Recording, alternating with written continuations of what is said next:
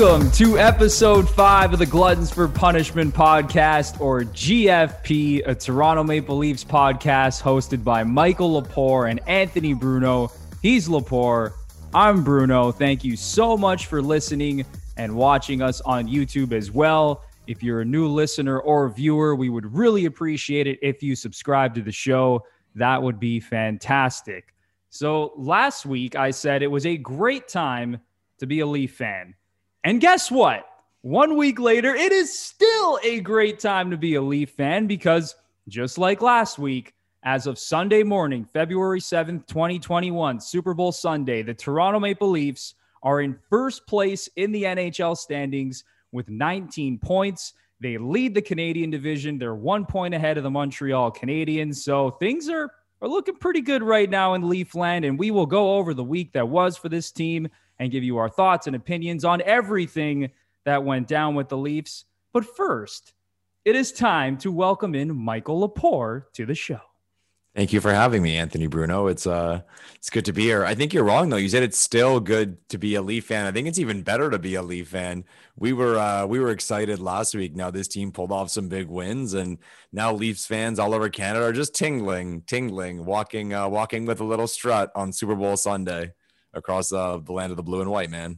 You just love to see it. And Lepore, another thing you love to see is that you have a new haircut. I have a new haircut. I lost some weight for those of you watching on YouTube.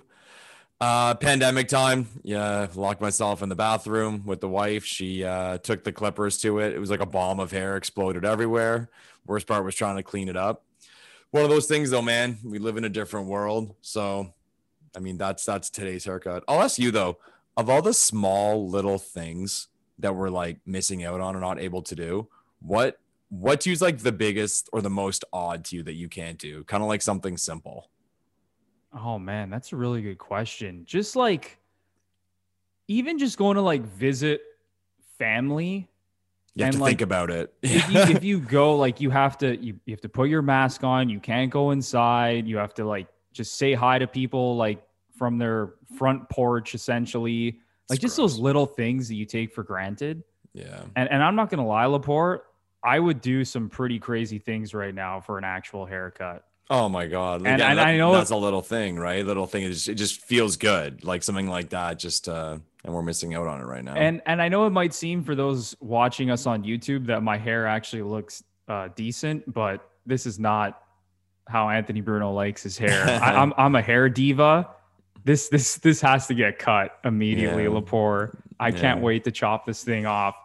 But enough of that, Lepore. Let's get into the Toronto Maple Leafs now. It was a great week. They absolutely dummied the Vancouver Canucks. Crazy. Just to go over the week that was. So the Leafs had 4 days off, and they returned on Thursday to play their first of 3 straight games against the Vancouver Canucks. And, I mean, it was great. I mean, there's really nothing else to say. The Leafs came in, beat the Canucks 7-3. The Canucks were playing their third game in 4 nights. It was their third straight loss, so they were a little bit tired. And the big story of the game was Jason Spezza. He was incredible. His 8th career hat trick, turning back the clock, looking like 2007 Jason Spezza from the Ottawa Senators.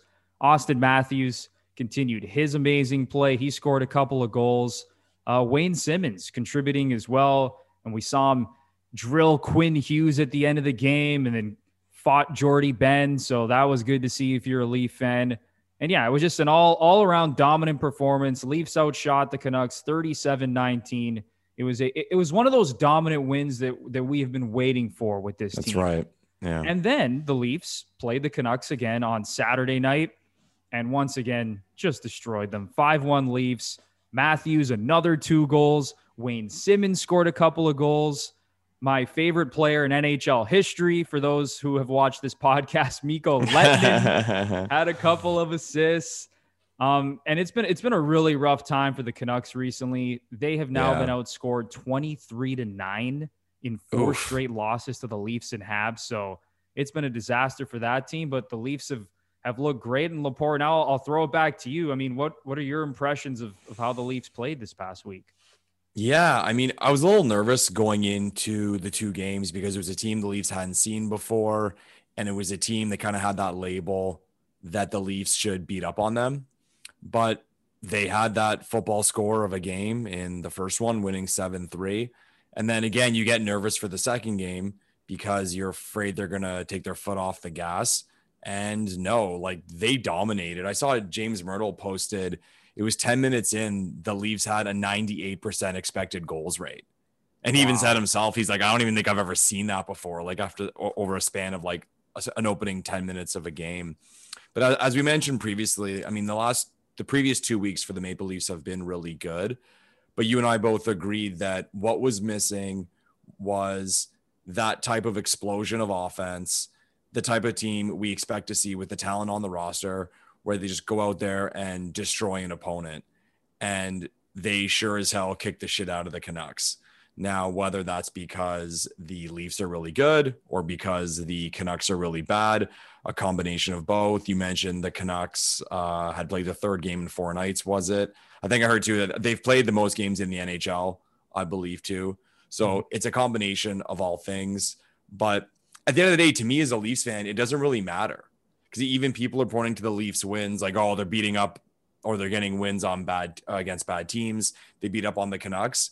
For people who have been Leafs fans for a long time, we know that this is not a normality for the Toronto Maple Leafs. We've been a team, even in these last few years of being a solid NHL team, we've been a team that has had a hard time against bad teams, or we leave it interesting, or we fall behind, we get scored on early.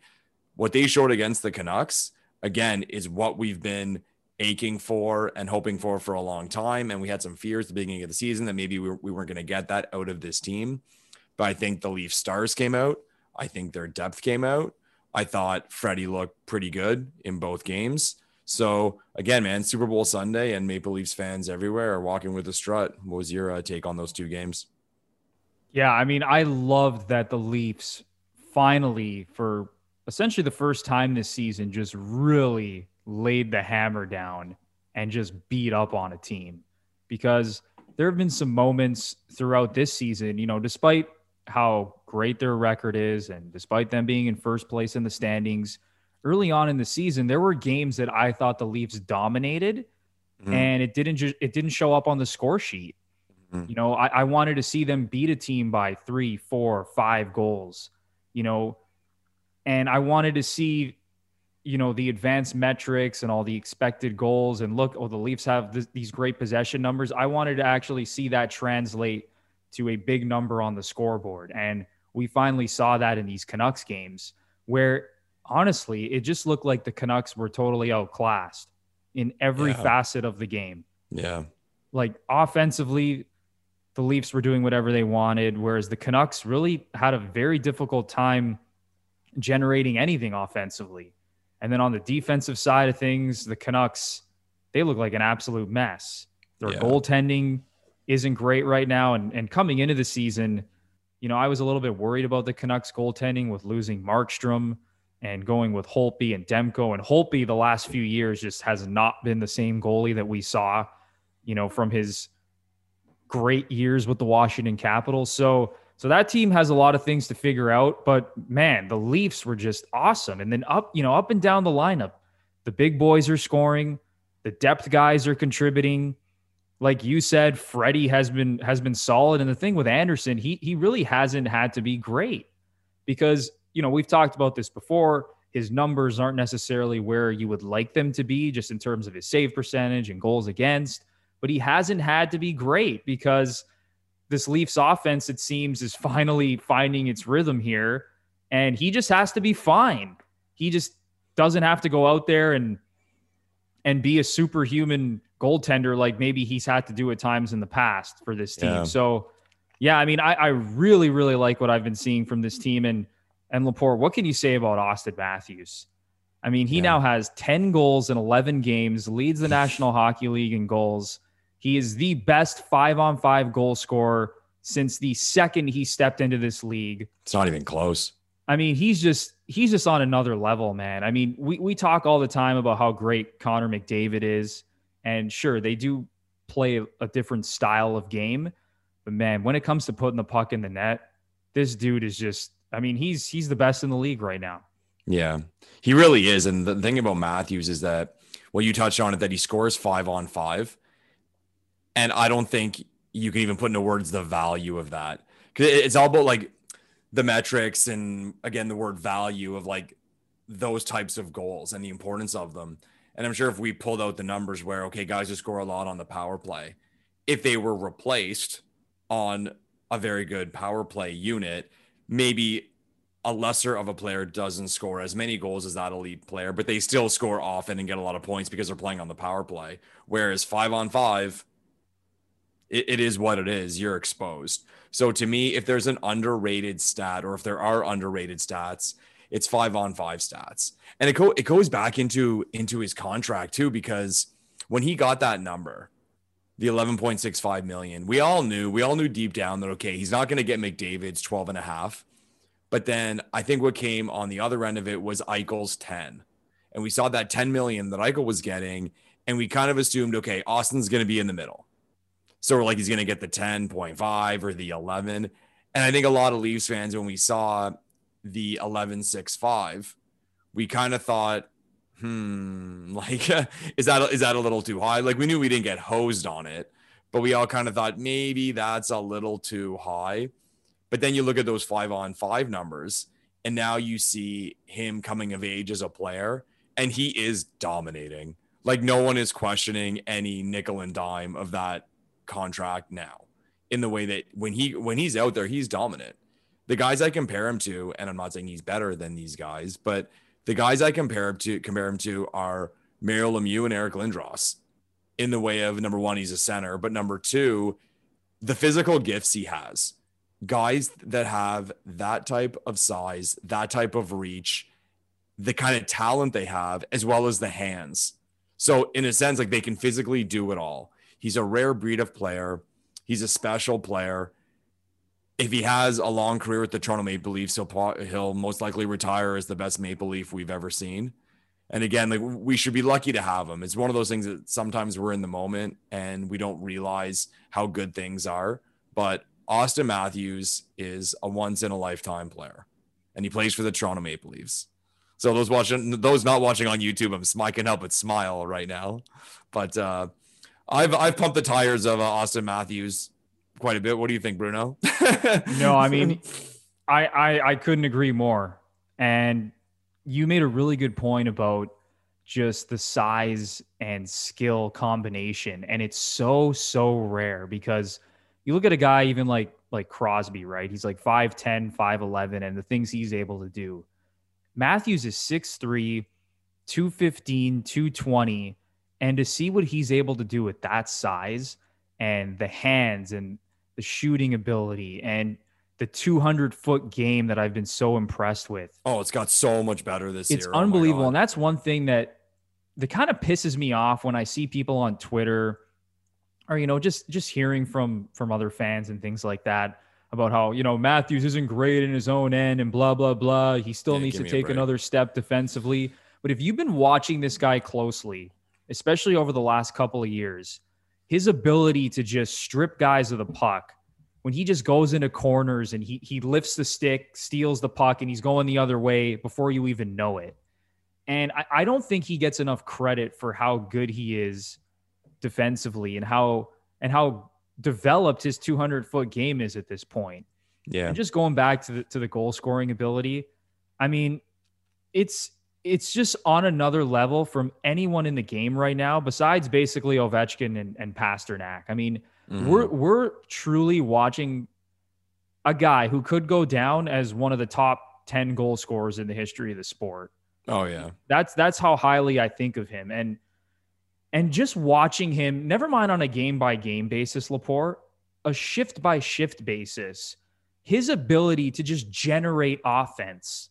And I'm not saying he goes out there and he's scoring every shift, but he's creating things in the offensive zone almost every single time he's out there, where he has this ability to turn nothing into something. Yeah, like you're waiting for it when you're watching him. Like you're kind of sitting up, just waiting for like either him to dish it for a shot or for him to shoot it himself. Yeah. Like there are times where a play is not even there, and you're like, oh, okay, they're just gonna kind of call it a shift here and get a change, and then Matthews will just strip some of the puck, center it into the middle of the ice, and they get a scoring chance. Yeah. Or he'll just come out of the corner with the puck and get a shot on net. Like, I mean, it's just the talent level is off the charts, and it's like you said, we are so lucky that this guy is a member of the Leafs right now. It's unbelievable. But Laporte, speaking of unbelievable performances, we have to hit on this one more time.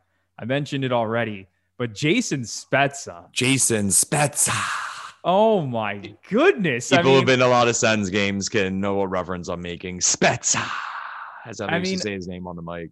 I was taken back to those days where him, Heatley, and Alfredson were just ripping it up. Yeah, all of them putting up 90 to 100 points. I mean, Laporte, give me your thoughts on what you've seen so far from a dude that isn't even really getting that much ice time, but is still contributing a heck of a lot on the score sheet. What a guy. Quick note on the Spezza, Heatley, Alfredson line. Back in the day, again, being from Ottawa, when you go to a Sens game, that line ended up with the name the Pizza Line, because if you went to a Sens game and if the Sens scored 5 goals and won, your ticket got you a free slice of pizza at Pizza Pizza. They actually, I think it was a year after the lockout, they had to change it to 6 because that line, 6 goals and a win, because that line was just scoring so much. Everybody was getting free pizza every game, and you had Pizza Pizzas turning away people because they were giving away free slices of pizza. But I mean, what can you say about this guy? Here's this guy from the Toronto area who wanted to play for the Toronto Maple Leafs. He got his opportunity. He was great last year, had to deal with all the bullshit with Babs. He could have got deflated. He could have given us the middle finger, but no, he didn't. He wanted to come back. Every opportunity he's been given, he's shown that he belongs. And the thing about Spezza, and again, this stuff doesn't get talked about enough. When we talk about the salary cap and today's era of what teams have to do to build teams, everyone always points to the star players, I find, or like the starting goalie or the number one defenseman making 8 or 10 million. And they'll say, oh, you know, that's a bad deal because so-and-so makes this, or this guy makes too much. But at the end of the day, it's about team value. So if you have a star player overpaid by $1 million, or if you have a third liner or fourth liner overpaid by $1 million, it's the same thing. That $1 million is still the same percentage of the cap, whether it goes to the top line guy or the bottom line guy. And I find it doesn't get enough attention when you have a guy on the third or fourth line, say, making $3 million. Well, you know, say he's getting paid $2 million too much. But then when a guy makes $10 million, oh, he should make probably 8, and then he gets shit on and the team gets shit on. It's like, well, overpaying that star player is okay, or more acceptable, I should say, in my opinion, because if that's what you have to do to get that star player, you have to do it. Whereas overpaying guys on the bottom end never gets pointed to because it's like, oh yeah, fine, that deal is okay. But no, you're still overpaying by $1 million on the cap, and it's the same percentage as the guy who's at the top. And then you see a guy like Spezza, who, like I said, there's already reason to love him because he wanted to play for us. He's given us everything. It's all been positive. And like, let's talk about value on the cap. If we had to quantify with a number what would be a fair amount to give Jason Spezza, if they were paying him $2-3 million, would anyone look at us as like, oh, like that's a brutal deal, the Leafs shouldn't have done that? I mean, maybe, but it would be a debate. And then you have him essentially on league min, and he goes out there and scores a hat trick. Like, that's value. And to me, it's like, it's another reason to love this guy. Because, again, from Toronto, giving it us all, he dealt with a ton of bullshit with Babs. He's taken advantage of every opportunity. He always says the right thing. I'm sure he's a positive influence on the young guys in the locker room. Everyone who's been around Spezza, personally and professionally, absolutely loves him. He's a hell of a pro. And for him to go out and have that performance, it's one of those things that, like, you can't help but smile to be happy for someone. Like, whether you're a Leafs fan or not, it's like, you know, Jason Spezza, here's this older guy in a league where these veteran guys are getting kicked to the curb. He's playing for his boyhood team that he cheered for, goes out there and scores a hat trick. Awesome. Nothing negative to say at all. It's all positive about Jason Spezza. Oh yeah, it's incredible, and it's like you said, how can you not root for a guy like this? Yeah, that's the right way to put it. Yeah. And I even think about last year's playoffs against Columbus, and I forgot what game it was, whether it was game 2 or 3, when he dropped the gloves and fought. And it's a moment like that where you look at Jason Spezza and you're like, okay, this guy is 36, 37 years old. He's coming towards the end of his career. He's willing to do anything that it takes to win. It's awesome. Like, to see a dude like that who, watching him with the Senators all those years, he was one of the most skilled guys in the league, playing on one of the best lines in the league. He was a top line guy for the majority of his career. Yeah. And then to see him with the Leafs in a playoff series, dropping the gloves and doing whatever it takes to win. And then seeing how he has responded this year at the age of 37 to come out and do the things he's doing. And I talked about this in a previous show where I mentioned how Joe Thornton, right? He's like, Thornton's like 41 years old. And he comes onto this team and he's immediately playing 15, 16 minutes a night. And I brought up the point, I'm like, excuse me, but what can't Jason Spezza do better than Joe Thornton? Right. And here's Spezza. He doesn't expect anything. He's not complaining. He's playing his 10 to 12 minutes a night. And he's going out there and he's contributing. And that is exactly what this Leafs team needs, because Lepore, we've talked about this so many times. This team is only going to go as far as the big boys take them. We all know that Marner, Matthews, Nylander, and Tavares are the heartbeat of this team. But if you can get some contributions from the bottom six, from your third and fourth line, from guys that you are paying less than $1 million per year to, it's crazy. That's what unlocks it. That's what turns you from a good team into a great team and even a Stanley Cup favorite. And that's what the Leafs are getting right now with guys like Wayne Simmons and Jason Spezza and Lepore, another guy that we should bring up. Speaking about one of the goals that Spezza scored in that hat trick game, just an incredible saucer pass, cross ice from Nick Patan. What a pass. And Nick Patan is a guy who was great in the World Juniors for Canada. He's been really good in the American Hockey League, but hasn't been able to land a steady job in the NHL. So what are your thoughts on first of all, Nick Patan and his play on that fourth line, and then why he hasn't been able to find a job in the show? It's weird because Nick Patan's one of those guys that everyone kind of knows because, I mean, in Canada here, we pay so much attention to the World Juniors. He was great at the World Juniors, won a gold medal. He never really got, I think, what I would call a fair shot in Winnipeg. Gets brought to Toronto. If I remember correctly, I think he scored a goal in his first game. Like the first time we called him up, he scored a goal. And here you have this guy, he's put up numbers at every level, maybe not the greatest in the NHL, but in junior hockey, he was an absolute stud. Again, he made the Canadian World Junior team, and he was an impact player on that team. And then even in the AHL, his time with Manitoba and his time with the Marlies, he's pretty well been a point-a-game player. So it's kind of perplexing in the way that, okay, a guy who's a point-a-game player in the AHL, to me, that shows that you're too good for the AHL. I mean, the guy who's an elite player in the AHL should be in the lineup somewhere in the NHL. And even if it's not with the Leafs, it's just kind of perplexing how this guy's not been given, I'm not going to say a long-term deal in the NHL, but a real and true shot in the NHL. And I like him. I like him a lot. I mean, it calls out the depth the Leafs have in the organization, where you have a guy in the AHL who's essentially too good for it, but he can't find a permanent spot. But like you said, like that pass to Spezza, that's not a normal play. There are guys who have steady jobs in the NHL who can't do that. Now, we can go through the Leafs lines and point to guys that we think maybe he's better than or would fit in a role better than. But I think he deserves at least to be with the Leafs up and down. He deserves an opportunity to show his worth at the NHL level for longer than a couple of games. But I'd even point to, and I might raise some eyebrows here, but say Nick Robertson, okay, as an example. here's this kid who we're very excited about. Was again, like Nick Petan was very good for the American team at the World Juniors. Dominated the CHL.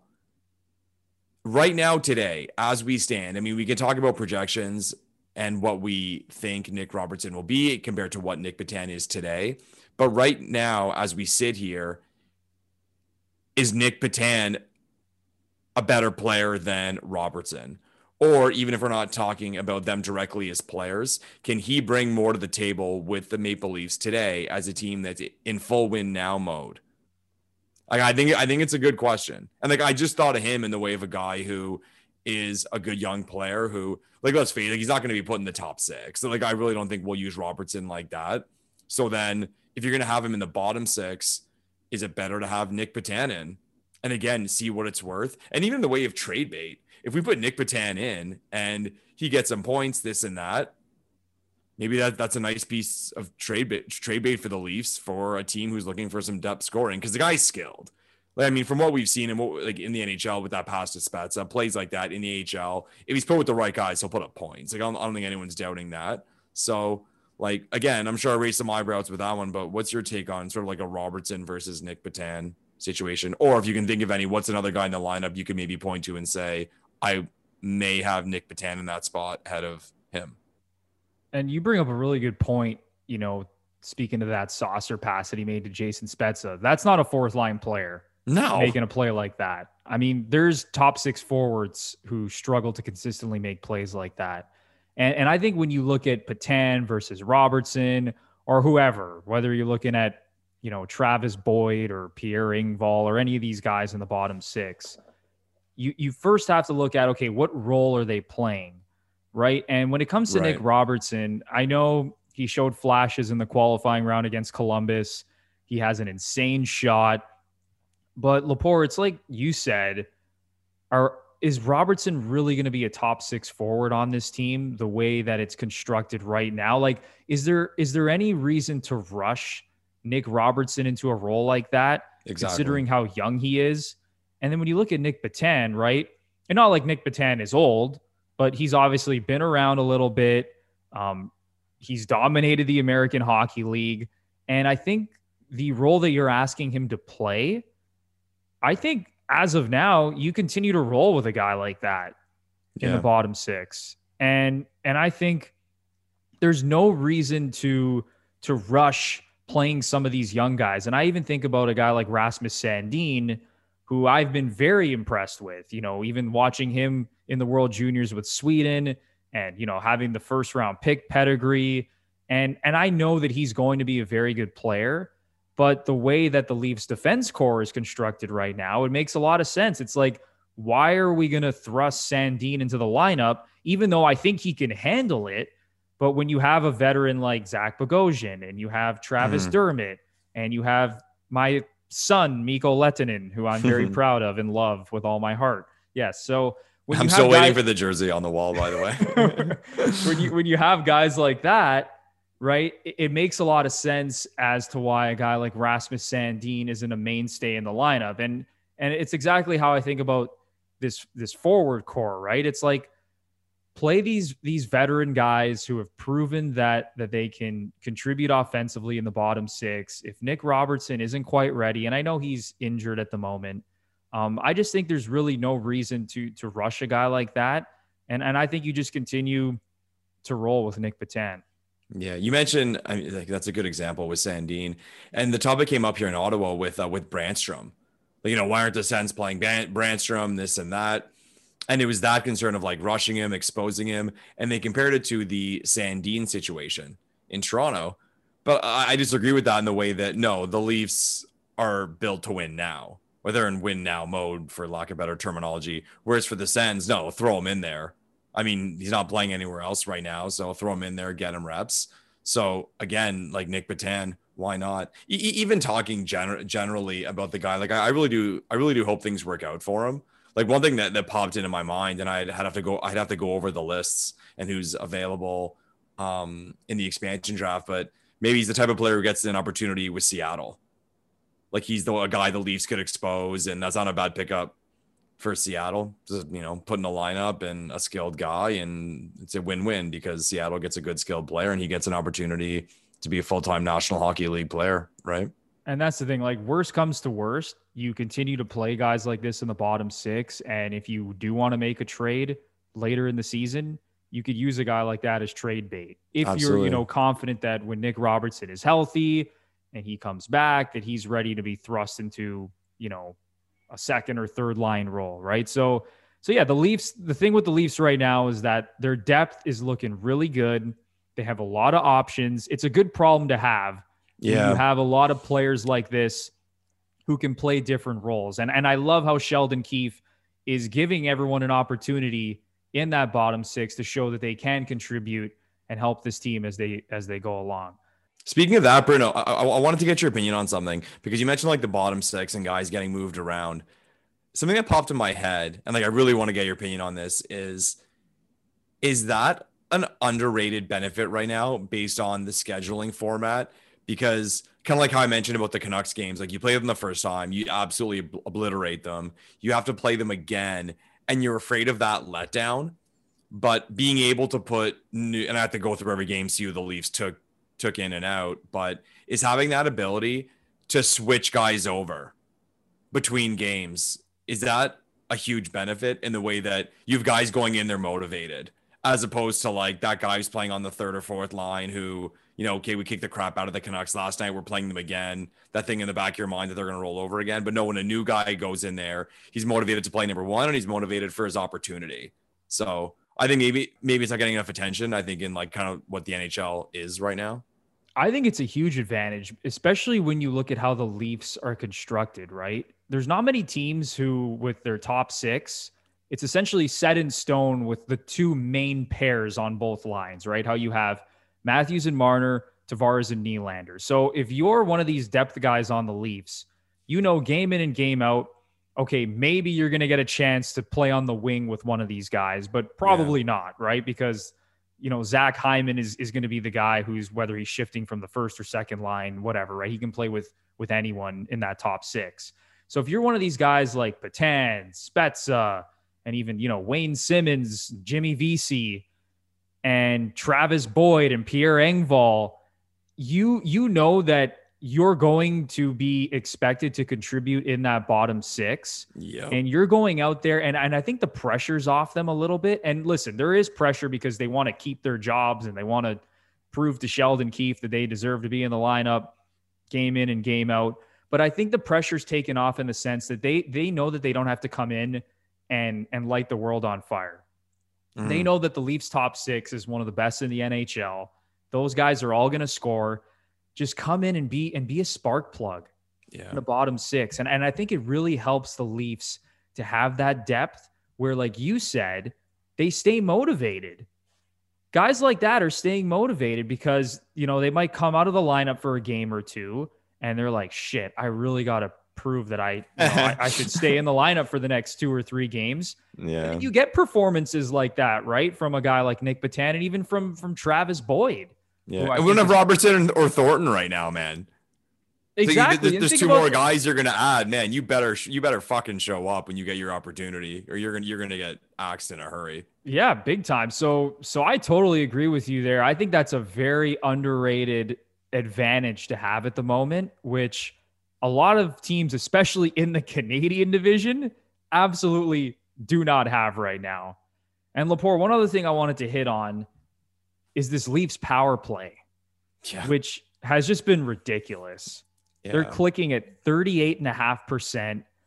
And it's gone down then. It was like in the mid 40s at one point. It's gone down a click or two. Yeah. Still just absolutely outrageous, the rate they're operating at. But I'll be the first to admit that, when we first started this podcast, I came on here and I said, what the hell are the Leafs doing not loading up that top power play unit? We've seen it work in the past, especially last year. They were the number 2 power play under Sheldon Keefe. They loaded the top unit with all their big guys. And this year, with Manny Malhotra running the power play, they are staggering the units. We see Wayne Simmons as the net front presence on the first unit, Tavares and Nylander on the second unit. And Lepore, it doesn't seem to matter both of these power play units are contributing right now, and it's incredible to see. And this is a huge, huge weapon for the Leafs moving forward. Yeah, it's kind of not fair how good their power play has been. I think it was at some point during the first Canucks game, I think the rate for the season was 44%. And if I remember, Gord Miller said that it was the best ever after at any, what did I think it say, after 10 games, or no team had ever been that high after 10 games.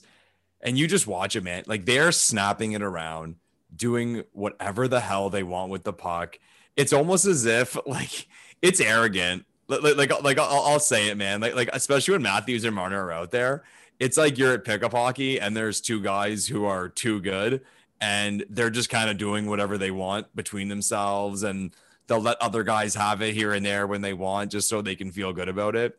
But it's a serious weapon right now, as you mentioned. It's to the point now where I said it last night watching the game. It feels weird when they don't score. Because, like, again, like, both in the way of, okay, they didn't score on that power play, as well as because they're moving it around so much and getting so many shots, the goalie is flipping on his head. It's odd when we didn't score on that one. And then you look at the metrics after and it's like, oh, we created 3 scoring chances, just one didn't go in. But yeah, I mean, like, over the course of the season, I mean, we'll probably see it adjust to something that's more of a normality. But as of now, like, let's ride the wave, and who knows, maybe it doesn't. Maybe this is gonna turn something in the NHL where you see a power play that can eclipse something in the way of 30%, go maybe 1 out of 3. I mean, like, the thing with the power play, people talk about a good power play and a bad power play. The basic number, like average power play in the NHL, is usually around 20%. And then if you look, an elite power play is like 25, and then a bad power play is 15. So, like, the gap between an average power play and a bad power play is only 5%. So that's 1 in 20. Out of every 20 power plays, you score one fewer, and then going the other way, you score one more. So, like, the gaps within power plays aren't that great, but we're seeing something completely different now in the way that it's essentially a coin flip if the Toronto Maple Leafs are going to score on the power play. Yeah, this is almost like watching like Team Canada at the World Juniors on the power play. Yeah, against Kazakhstan or something. It's getting to that point. Like, when you're clicking at nearly 40%, I mean, that is just that's next level production right there. And when I think about like some of the great power plays that you see around the NHL, whether it's, Washington with Ovechkin, or the Oilers power plays with McDavid and Draisaitl, or even Pittsburgh with Crosby and Malkin. Yeah, Boston. When you think about a lot of these teams around the league, what they've done recently, and when I say recently, over the last few years, let's say, is they're keeping all their studs on the power play for almost as long as possible. Like, when you think about Alex Ovechkin, yeah, he just chills out there. He's out there for the full 2 minutes. They know that it's, he's obviously one of the greatest goal scorers in the history of the sport. That's arguably one of the top 3 weapons in the league, to have that shot on the power play. Or even when you look at Edmonton with McDavid and Draisaitl, and I believe in their Saturday night game against the Flames, I saw a stat on Twitter that they stayed on for the final 5 minutes and 45 seconds of the game. Yeah, I saw that. Like, that is, and it's just insane. So when you think about that and how all these teams have been utilizing their stars and they're keeping them on the power play as long as possible, giving them heavy minutes. And then you look at the Leafs, they don't have to do that. And they're still dominating. Like, it doesn't matter which unit is out there. And I think as they progress through the season and you get into the playoffs, it is such an advantage, because if one unit isn't clicking, you throw out that second unit. I mean, to have guys like John Tavares and William Nylander on your second power play unit, I mean, that's just unbelievable. So I love what Manny Malhotra's been doing. And again, I'll admit it. I doubted it at first. I didn't think it made a lot of sense. I said, don't galaxy brain the situation. Just load it up with your top 5 guys and have Morgan Riley on the point and call it a day. But to see the way that this team is scoring on the power play almost at will is unbelievable. And I cannot wait to see how this progresses throughout the season. Is there anything that jumps out to you, say, compared to last year, either in the way of personnel or execution, that is kind of like the launching pad as to why this is happening? Well, I look back to last year and I almost felt like the Leafs were forcing Tyson Barrie to get comfortable on that top unit. And then Okay. another thing, how they weren't really flexible in terms of how they moved Matthews and Marner around. How it just seemed like last season they were on the same spot, basically every time they were on the power play. Whereas this season, you'll see them come out once where Matthews is on his strong side, and then the next power play he's on his weak side, and they just try to give you different looks. And then I've been so impressed with Wayne Simmons. Incredible. Yeah. That's the one I was going to say. Yeah, Like just his Simmons presence in net. front of the net, just to create screens and some of the tips that he's made so far this year. Yeah, just be a dick. He's just been super impressive. And obviously we can talk about the physicality and the toughness and the grit that everyone likes to talk about. He's brought all that to the table as well. But to see how comfortable he's fit in with that top power play has been very nice to see. So what do you think has kind of been the big difference this year on the power play? I was actually going to point to Simmons. Like, I think that maybe the difference is this year, beyond like progression of the star players, that it seems that we have someone in front of the net all the time who's actually supposed to be there. Like, I'm not the biggest fan. Like when they would put Tavares in front of the net, it's like, no, he's a skilled player. Like put him on the outside. Like, who am I to say who should be wearing a power play? But I like to see the Hyman. Call me old school. I like to see the Hyman. I like to see the Simmons. And to put your skill on the outside, use Riley. Your boy Lettinen has shown on the power play that he can distribute the puck. He can shoot the puck. It's a lot of weapons and a lot of looks coming from different places. But the thing I was going to point to specifically in the way of a big key difference was Simmons having that. Because again, you force the other team to think about it too, right? Because they think, okay, we got to put so-and-so out there to deal with Simmons, and maybe the Leafs don't put Simmons out there, and then that takes away from your second penalty kill unit. And then, like you said, now you're dealing with Tavares and Nylander, with guys who don't want dealing with Tavares and Nylander. So it's layered, but yeah, Simmons was going to be the one that I circled. Yeah, no, he's been fantastic. He's almost kind of giving me JVR vibes. You know what's funny? It's funny you mentioned, because I said someone the other day, I'm like, fuck, man, like JVR, like that JVR, I always really appreciated him because he was kind of a different type of player than what we had. And it kind of popped in my head the other day, like, yeah, JVR would be really nice, like on this team. And he's doing really well in Philadelphia this year. But I guess we filled that void with Simmons. But earlier on, I was like, yeah, man, we could really use JVR. Oh yeah, big time. And Simmons has exceeded all expectations so far. And again, we're going to see if he can keep this up as the season goes along. But so far, it has been a fantastic signing for the Leafs. Lepore, switching gears now a little bit to the team that the Leafs absolutely demolished this week, the Vancouver Canucks. Coming into the season, I actually kind of like the Canucks. And listen, I know everyone was talking about this on Twitter and how Jim Benning screwed up their depth and their bottom six is overpaid. And, they had to let Tyler Toffoli walk because they couldn't afford him. Shit. Saying all that.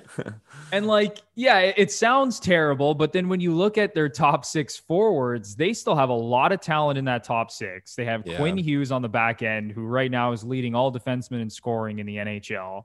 Yeah. The one area where I was not sold on this Canucks team was their goaltending, because I thought losing Jacob Markstrom was going to be a big problem. And so far, it has been a problem, but you can probably look more to the team defense and the defense core for a lot of the issues this team has had. But Lepore, I mentioned this off the top of the show. This team has been outscored 23-9 in 4 straight losses to the top 2 teams in the Canadian division, the Habs and the Leafs. So what are your thoughts on this Canucks team? Like, are the Leafs just that good, or are the Canucks in deep, deep trouble here? To answer that question specifically, they got to get out of this defensive funk, because it could be a slippery slope right now. And the way the division is playing out, I mean, we all see Toronto, Montreal near the top, and then that kind of cluster of teams fighting for 3 and 4, maybe after Winnipeg. Like, Winnipeg's looking pretty good. But if they don't figure this out, I mean, they're going to fall behind in a hurry. Looking at their record, you can take away 3 wins from the Senators. So, if you evaluate, whatever, they're 6-9.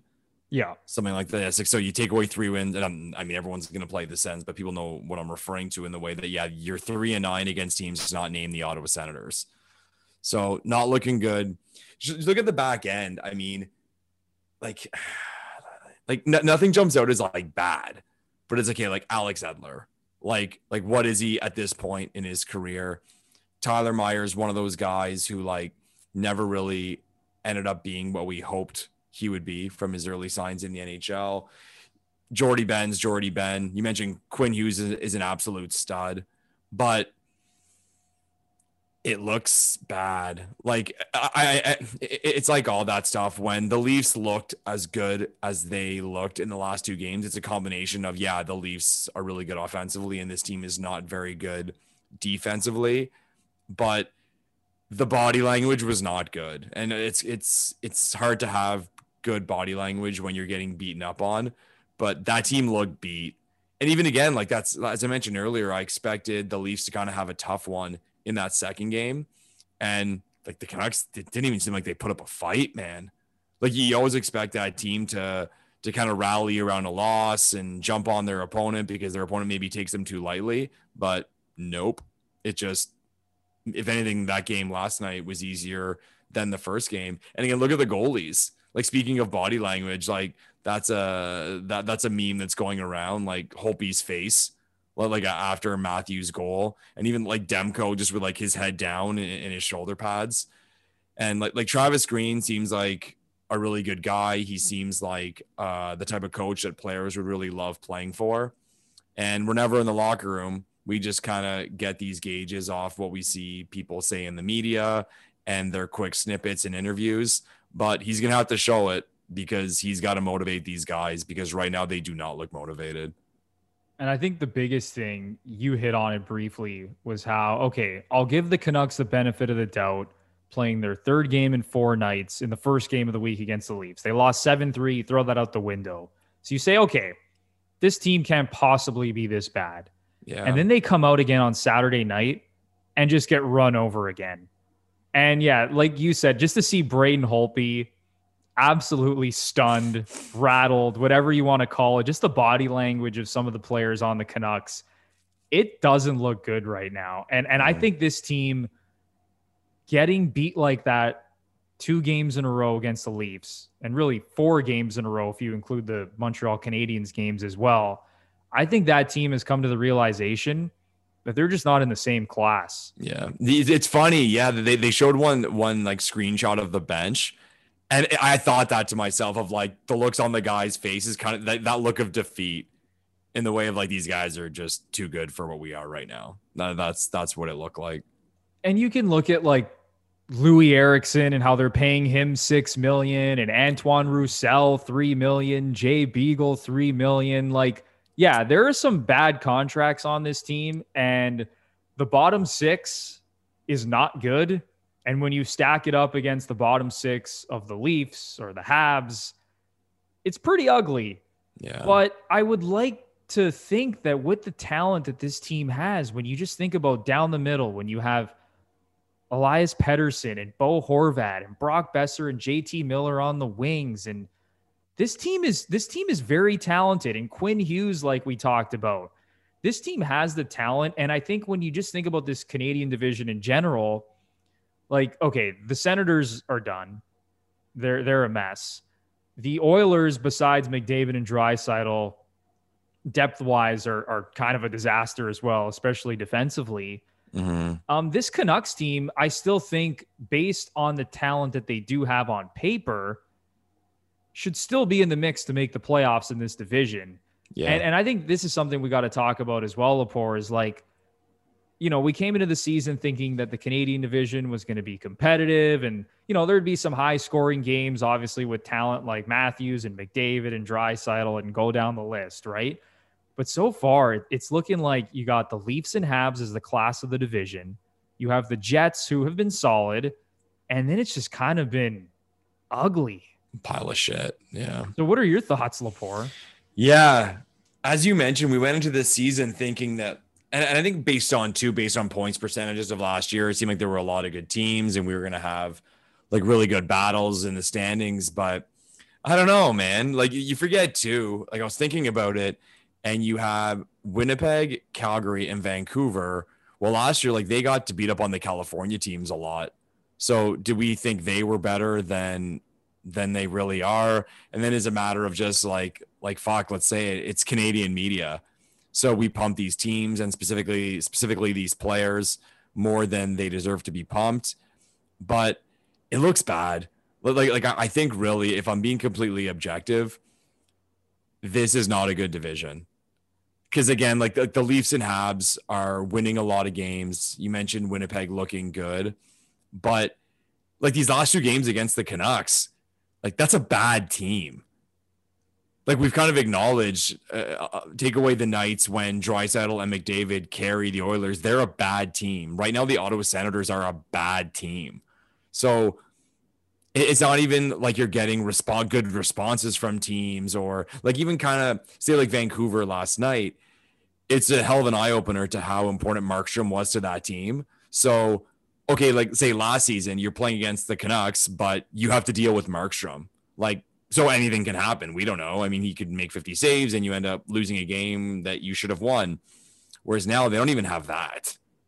So it's a rough one, man. And like maybe we can do it on our next show, like look at the divisions, have like a division battle royale and create rankings of the divisions, because it's tough to measure with the same teams playing each other over and over again. But just looking from what I've seen so far, this is not good. Like this is not a good division. And it's going to be interesting to see how the three that have kind of cemented themselves as the go-to playoff teams stay motivated throughout the season. Again, like not only being so comfortable, but also playing the same teams over and over again that you know you're superior than. So we'll see. I mean, hopefully these guys get motivated by their stats and look at it as ammunition for the next payday. But all in all, the division is not good. The division is not good. I don't care what anyone in the Canadian media is going to push at us. There are a lot of bad teams in this division. So, like, yeah, what's your take on it? And that's the thing. And you could say, oh, it's early. It's only been, 15 games or whatever. But no, it's not early. It's just not. There's 56 games here. We now have clear evidence that there are 3 to 4 just bad teams in this division. And that's why I don't even really think you can get a clear gauge on even how good the Leafs and the Habs are. Yeah. As much as we've been pumping their tires, you don't really know until you play some of these other elite teams. And you think about, like Colorado or Vegas, or even the way the Dallas Stars have been playing, right? So it's going to be really interesting when teams actually get out of their division and get to the conference finals. It's going to be the conference finals before you face anyone else. Exactly. Yeah. So, I mean, there could be a team that just gets completely shell-shocked.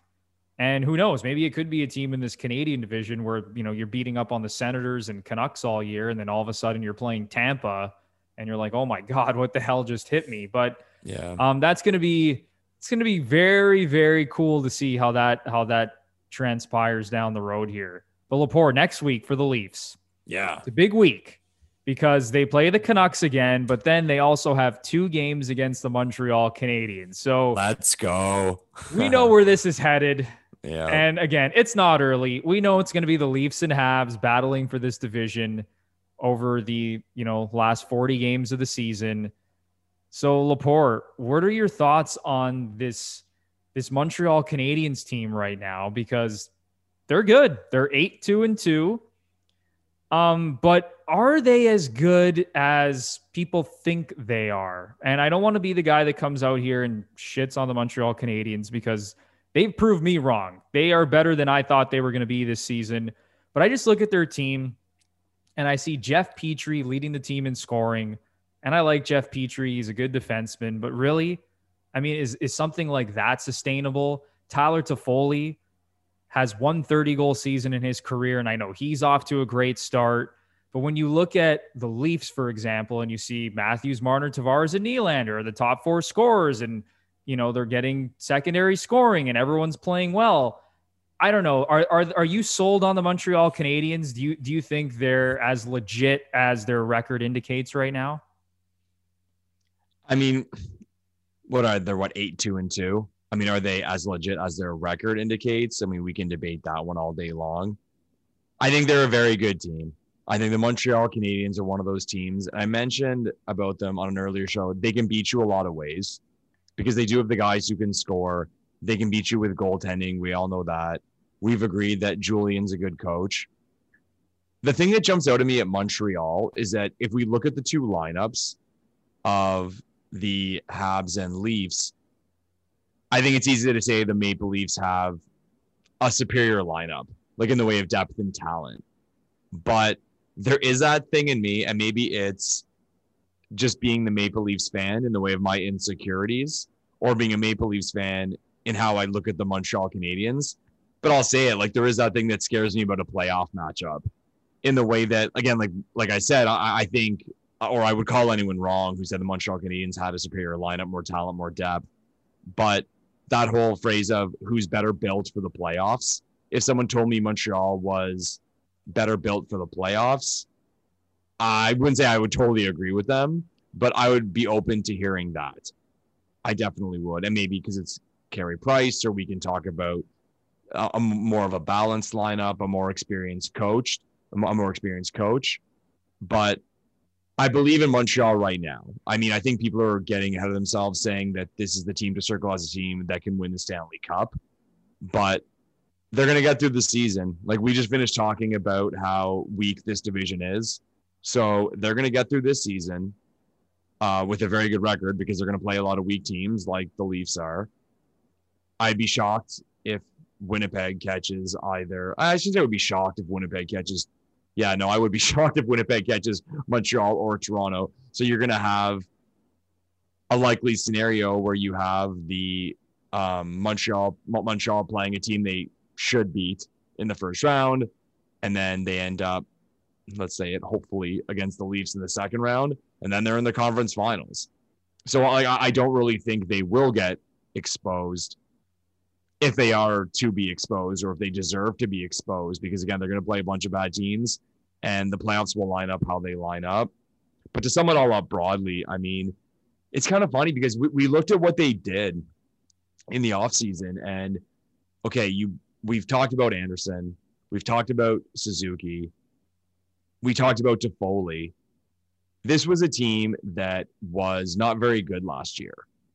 But that's three pretty big pieces. And everyone knows in the Cap era, the gap between being bad and average isn't that big. And the gap between being average and good is not that big. So if you bring in three impact players, I mean, Suzuki has developed well, Toffoli scoring, and Anderson has done very well.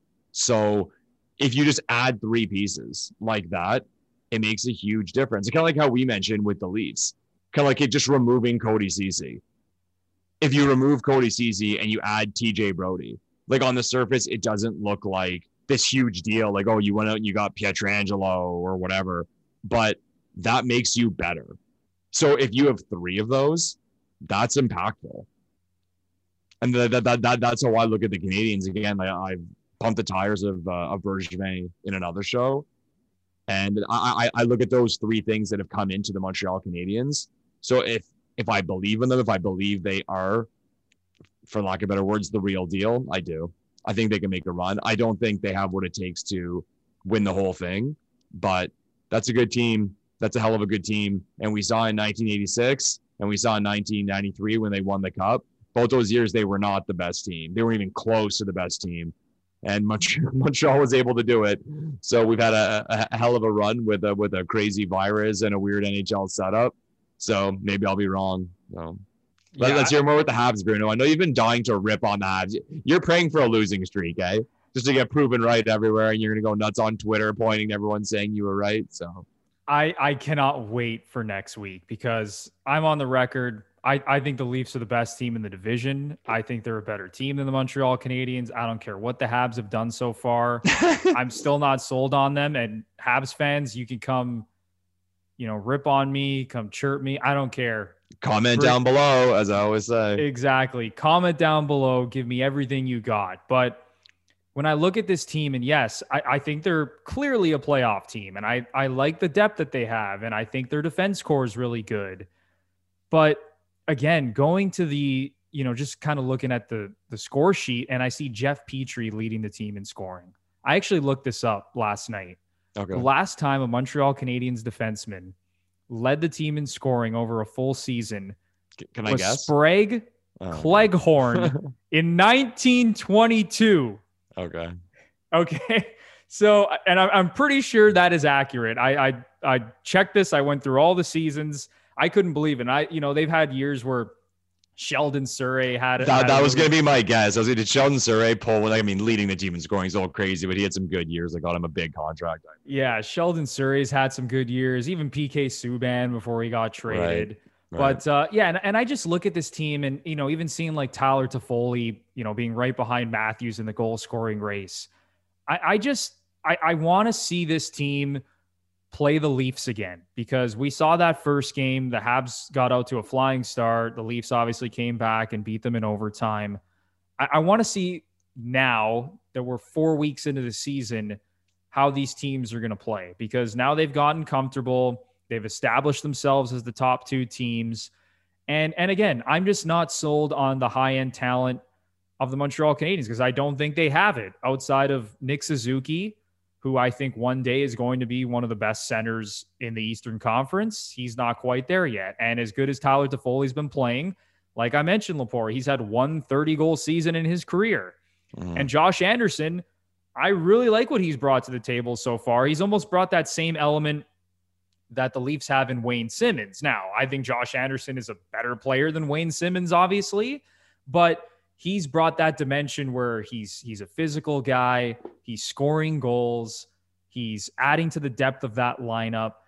But again, I'm not quite sold on the ceiling of the Montreal Canadiens. And I think that, yes, they will be a problem for anyone in a playoff series because of their team defense and their defense core and their goaltending. But Lepore, speaking of goaltending real quick, Carey Price has not been good this year. Jake Allen has let me just look at the numbers real quick. Jake Allen 4-1 with a .940 save percentage and a 1.81 goals against. Boom. Carey Price 4-1-2 with an .899 save percentage and a 2.81 goals against. Should Montreal Canadiens fans be concerned with the play of Carey Price so far? I feel like that question has never been asked to Montreal Canadiens fans in the past. Should you be worried about the play of Carey Price? They're like, we've heard this before, guys. We've heard this before. But the Carey Price one is an interesting one, man. Like, should they be worried about it? No, they shouldn't be. They shouldn't be worried about it, because Carey Price has been around long enough, and he's proved to us that he is what he is, and then he's an elite goalie. And when it matters, he's going to play his best. And how I talked about the format earlier, and the way that Montreal is going to find themselves in the playoffs. So be my guest betting against Carey Price. But I more look at it broadly. Okay. Like, I look at it in the way of, are the Montreal Canadiens, or would the Montreal Canadiens be a better team if they did not have Carey Price? Now everyone just freaked out. I can hear them in Montreal freaking out. Bing, bing, bing. But when I say that, I'm saying from more of a contract standpoint. There are great players all over the National Hockey League, and we're to the point now where we don't even measure players based on their performance. And let's call a spade. Trades aren't even made based on performance now. They're made based on cap situations. I've had the conversation with a friend of mine, even saying, like, when we were kids in the pre-cap era, we would talk about the great players and say, insert all-star here. Would you want him on your team? It's like, of course you would. Of course you'd want Brendan Shanahan or Matt Sundin or Mario Lemieux or Eric Lindros, Wayne Gretzky. Of course you would want them on your team. We're to the point now where you can circle star players. You can circle maybe even the best player in a position and say, I wouldn't want that guy because he makes too much. That's the world we live in right now. It's about value.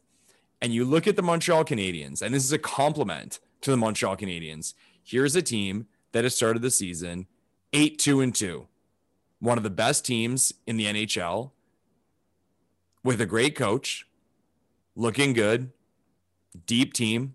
Like we've said, they seem to be very, very well built for a solid season, and a team that's looks to be very well built for the playoffs. But let's look at the cap situation. They have Price at $10.5 million. Okay. You pointed to Allen's numbers. I put them here in front of me too. Allen's 4-1-0, 940 save percentage. Okay. Now, I'm in no way saying that Jake Allen is better than Carey Price. Of course not. But let's say we removed Carey Price from the situation in Montreal. That would free up $10.5 million. Let's add a quality backup to Jake Allen at $1.5 million. So Jake Allen makes just under $4.5 million. We'll just call it $4.5 million. And then we'll give that backup $1.5 million, as I said. Now you're paying your goalies $6 million instead of $15 million that you are currently. So I'm not sitting here saying that the Montreal Canadiens are in a situation where Jake Allen is superior to Carey Price and they'll win games without Carey Price and Jake Allen between the pipes. What I am asking Montreal Canadiens fans is, would the Montreal Canadiens be better off not having Carey Price, freeing up $9 million in cap space and allocating that $9 million somewhere else? Because as we've touched on, and I don't think anyone, even the biggest Canadiens fan or homer, would say this team's got the best high-end talent on forward and defense. No, they're a well-balanced lineup that's winning games and they look really fucking good. But would that $9 million be something that they could use to put them over the top? Could they add 3 good players? Could they add 2 very good players? Could they add 1 elite player at center or D that would put them at a point where they are universally recognized as a contender? And again, having good goaltending still available to them in the way of Jake Allen and a quality backup. I remember when Carey Price signed that deal, even at the time, like $10.5 million jumped out at people. And the number at the times, they looked at Price's save percentage and they compared it. And it even may have went beyond what his save percentage was. It may have been like sort of like his overall goalie measures. And they compared it to what the average goalie in the league was.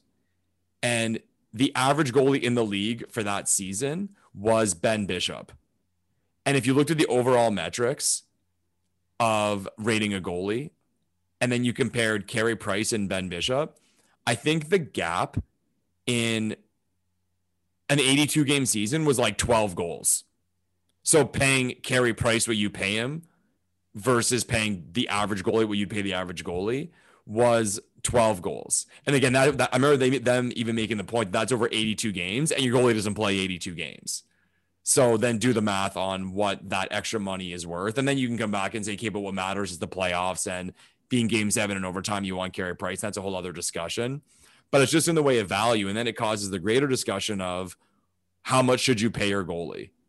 And I think it's kind of the example I've given to people talking broadly about sports is that, to me, the goalie has kind of become what the running back has become in the NFL, in the way that, sure, you really want one that's really good and, gets you those yards and he's a star, but you're not going to pay him star money because the gap between a really good running back and an average running back is not that great. And when you can pay an average running back far less to get him and allocate that money in your offensive line or whatever, it's better for your team. And I think that's where we're at in the NHL. So it's kind of a more broad topic in the way of what does a goalie deserve. But Canadiens fans, like I'd love, and again, comment down below about what you think about the current situation with the Montreal Canadiens. This is a very good team. Would you be able to get to that next level, not having Carey Price and spreading that $9 million somewhere else? No, Laporte, you bring up a very intriguing conversation, because I look at a guy like Sergei Bobrovsky on the Panthers, and they're paying this guy $10 million a year, and the backup, Chris Driedger, is outplaying him again this season. So everyone knew that deal was bad as soon as he signed it. It's unbelievable. I mean, you got goalies just coming up out of nowhere all over the league. Even look at Jonas Korpisalo and Elvis Merzlikins on Columbus, right? Yeah. I think one of the worst things you could do is allocate a big portion of your salary cap to a goaltender. And it's just because of the volatility of the position. Sure, if you got a really good star forward or defenseman, by all means, if you want to pay them, go ahead. But when it comes to goaltending, it's one of those positions that year after year, we see the volatility where we see a guy who, could have a 920, 930 save percentage, and then the very next season fall off the face of the earth out of nowhere. Yeah. And we've seen that with guys like Bobrovsky. We've even seen that with Carey Price. We've seen that with Jonathan Quick. We even saw that last year with John Gibson, who, put a string of 3 to 4 good seasons together. And then last year, he just wasn't very good. And I'm sure there's plenty of other examples out there. But when you look at that contract that Carey Price has at 10.5 a year, and you just think about their lack of star talent in the lineup and what they could spend that money on, it really, really intrigues me. Just thinking about what that team could look like if they weren't paying Carey Price that much money. And again, we both know how good Carey Price is. Yeah, he's the best in the world. Yeah, he's fantastic. And of course, I'd want him in a 7-game playoff series. I would take him over every goalie in the Canadian division, essentially, in a 7-game playoff series. But yeah, I mean, you cannot be allocating that percentage of your salary cap to a goaltender who's getting outplayed by his backup. And it's as simple as that. So yeah, Montreal Canadiens fans, we would love to hear from you. And we know you will. Below. Please let us know what you think about the current situation with the Habs and with Carey Price or whatever else you want to talk about. But Lepore, before we wrap this thing up, any closing thoughts here about the Leafs and what you're excited looking towards the next week of the season against the Canucks and the Habs? It's going to be fun because we talked about the Canucks and we mentioned how we expected to see a really good effort from them last night, and we didn't get it. And this is more broadly about the Canucks. And I mentioned Travis Green trying to motivate these guys. Do you want to get embarrassed 3 games in a row? I'm sure they don't. And I'm sure Travis Green doesn't want to have his team get embarrassed 3 games in a row. So I'm expecting a game from the Canucks at least. And then we go into the Montreal games where we will see Twitter explode, and we'll see some games where people will overanalyze, overevaluate, make assessments on, and crown a Canadian division champion based on the results with it'll be like 35 plus games to go, or almost 40 games to go in the it will still be 40 some odd games to go in the season. So it'll be fun. Montreal versus Toronto is always fun. It's too bad we've had to have this much of a gap in between, but I'm excited. Super Bowl Sunday, and then a great week ahead of hockey. What are your thoughts, Bruno, on the upcoming games against Vancouver and Montreal? It should be awesome. And again, I really want to see what the Canucks do and how they respond after getting beat 2 games in a row like that. And then I think you nailed it with, that Twitter is going to crown the Canadian division champion next week. It's going to be that first game. Whoever wins, Leafs, Habs, Twitter's going to go ballistic.